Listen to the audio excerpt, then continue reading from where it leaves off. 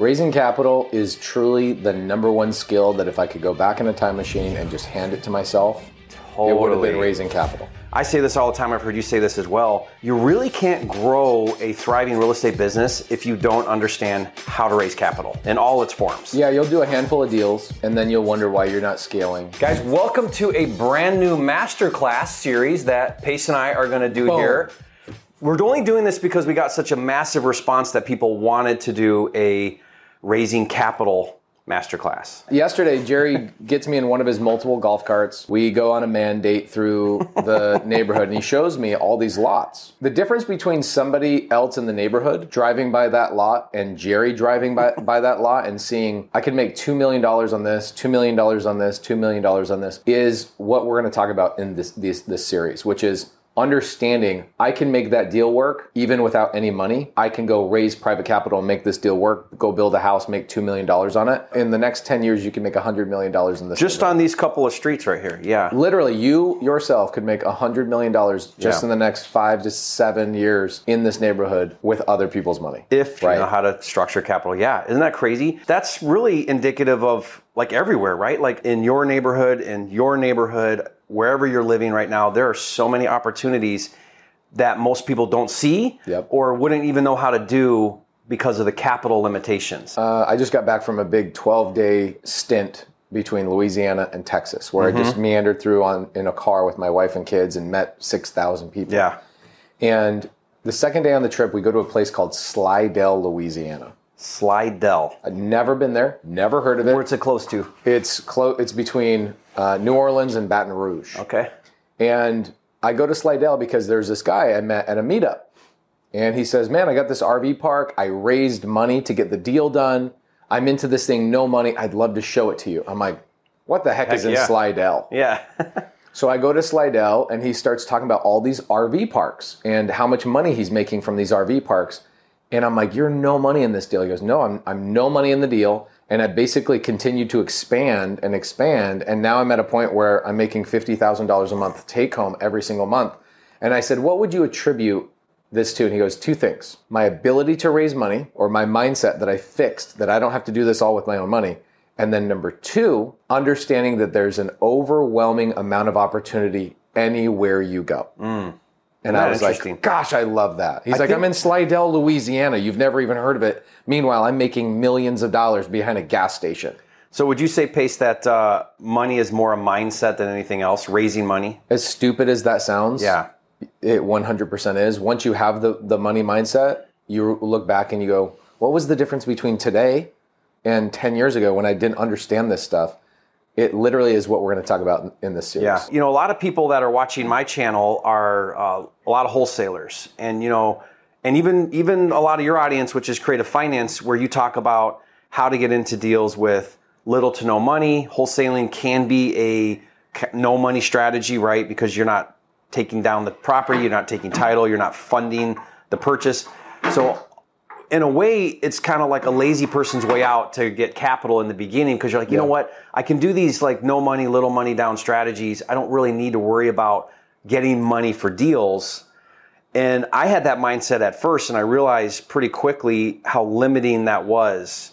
So let's kind of lay the groundwork with like, why is capital so critical to building a real estate business? Okay, I take a deep breath because I'm like, there's 50 different reasons why I could go off. But one of the reasons I continually articulate, at least recently when I'm on stage, is I talk about the golden rule. I tell people the golden rule, we both learned this in church and from our parents, which is do unto others as you'd have them do to you, right? The golden rule, treat them with respect and love and all of those things. But when you get older and you're in real estate, the golden rule is actually he who controls the gold makes the rules. Yeah. I didn't say he who has the gold. Yeah. I said he who controls the gold. Big difference. And what happens is when people started finding out that I had the ability to raise good sizes of money, people would bring the deals to me rather than me having to go search for them. And this is why I tell people if I could learn one skill faster than anything else, It would have been raising money because I would have just had an army of deals coming my way because people know that I have money to get the deals done. And just to put this in perspective so you guys understand exactly what Pace is saying here, because Pace has such an amazing ability to raise capital, he now has students and people bringing these amazing deals to Pace saying, hey Pace, I've got this great deal, but I'm lacking in capital. Pace then has the person with the deal, the people with the money. You're bringing those parties together as a participant in the deal now, and you're retaining ownership in deals with other people's deals and other people's money on scale now too, like on thousands scale. Of doors, multifamily, big projects. Yeah, I mean, if you just look at it from a very small standpoint, this is a really good example. Okay. So I buy a deal from one of my students. His name is Kevin Cho. Shout out Kevin Cho. He just started his YouTube channel. Yours at Inspiration too. And he finds a sub 2 deal in Phoenix, Arizona. He knows I'm a buyer for that. So he calls me up and he says, Pace, do you want to buy the deal? Of course I want to buy the deal. Well, here's the problem, right? If I was anybody else watching right now, you'd say, well, where are you going to get the money from? Here's what it costs. It was $8,000 to the seller. The deal came from an expired listing, so the agent wasn't able to sell the house. VA loan, 2.65% interest, really good deal. Yeah. PITI's roughly $1,300. I'll rent it out for $2,200. So it's got a decent spread, right? $8,000 to the seller, $10,000 to Kevin, closing costs, $15,000 in reno, and $5,000 in holding costs while I'm renovating and getting it ready for rent, right? So I'm raising $40,000. Okay. So Kevin calls me, he goes, hey, I got the keys. Do you want to come over and look at the property now that you own it? I go, yeah, let me call my buddy, my private money lender, and I'll take him over to the property too. So I go over to the property, it's Kevin, it's me, and it's my private money lender. Yeah. And I'm standing there with Kevin and I said, Kevin, why didn't you just buy this deal yourself? And he says two things that really showed me that even though Kevin's been learning from me for 2 years, his mindset has not learned certain things.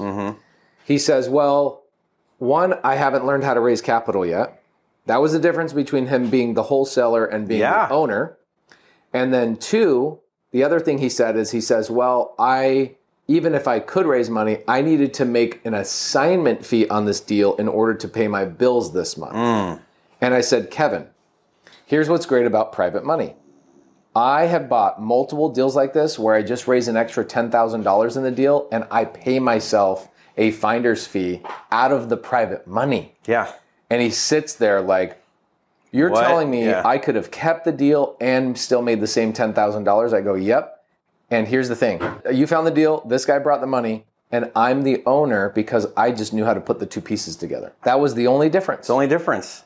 Yeah. It's scary how much deals and how much money is being left on the table for not only wholesalers, but also if you're a real estate agent. Real estate agents look at these things, they go, I need the commission on this deal in order to pay my bills. I got to go find somebody to buy this deal. Meanwhile, if they knew how to raise the money, they could be doing this deals themselves and paying themselves a fee up front. It's really interesting you tell that story because I had a very similar story just happen where a student contacted me, had a sub 2 deal with a ton of equity, and there was like 4 days before foreclosure. So typical, you do this quite a bit. So we had to stop the foreclosure. 4 days is actually like a long time. Usually it's like 4 hours. I know, right? Why do people wait till the 11th hour when they're, they've been missing their payment for 12 months. Ostrich in the sand. Yeah, right? Yeah. Yep, stick your head in the sand. So he calls me about this deal, and I look at this deal, and I'm like, this is a great deal. And he's like, yeah, it needed similar numbers. It needed about 35 or 40 to take the deal down because it was in arrears on his loan and closing fees. But the seller didn't want any of the equity, didn't want any money, just wanted to prevent foreclosure. Right. So the numbers were fantastic, and I'm like, okay, this is a great deal. What do you need? Like, what do you need? And he's like, well, I don't have the takedown money. I just don't have it. See, this is the funny thing is like a guy. And it's not that much money. A guy like you and me look at the deal and go, what do you need me for? I'm like, this is phenomenal. Yeah. What do you need me for? And the answer is, I don't have the takedown money. Yeah. And I said, well, what is it you want to do with this deal? And he's like, well, what I want to do is a wrap. I want to buy it sub 2. There's all this equity. There's like $100,000 in equity. And I want to retrade it in the market, get some money down from a buyer, like a retail buyer, and carry it for them at a higher interest rate. We talked about this. If you guys don't know what a wrap is, go back to our wrap video. I don't know what video it is, but Jerry will probably put the link in the description down below. So smart guy, great. He follows you too. So I'm like, wow, you got it. Like, you got it. Like, what's the problem? He's like, I don't have the $40,000. And he's like, And I said to him, I said, well, if you don't raise the capital, I'll give you some ideas, but what else would you do? What are your other options? He's like, well, I could wholesale it and I'd be fine with that too. And I said, okay, I'll buy it. What do you want for a wholesale fee? And he's like, 15 grand. I'm like, done. And he's like, really? You'll buy it? I'm like, heck yeah, I'll buy it. This is an amazing deal. So he ends up wholesaling it to me. We close in 4 days. I fund the, whatever it was, 35, 40 grand, paid him 15 grand. And now I have this property. It's in Grand Junction. I have it listed now for sale with an agent as a wrap, as a seller carry. Yeah. I'm marketing it as a seller carry. Right. Because I don't want to, I could just sell it with to a conventional buyer or whatever. But, I'd make 65, 70 grand in a flip, but short-term income, subject to tax, all that. Or carry this thing, make the big spread, because the rate's like 3% on his rate, the sub-2 loan, and I'm offering it at 7%. I'll carry this loan for $235,000 at 7%, and so that's where I'm at with this deal. But it really hits home what you just said, which is if only he knew how easy it was to go raise $35,000 or $40,000, he could have kept that deal that he really wanted to keep. It's so interesting understanding how to put all these I get a DM the other day and somebody asked me a question.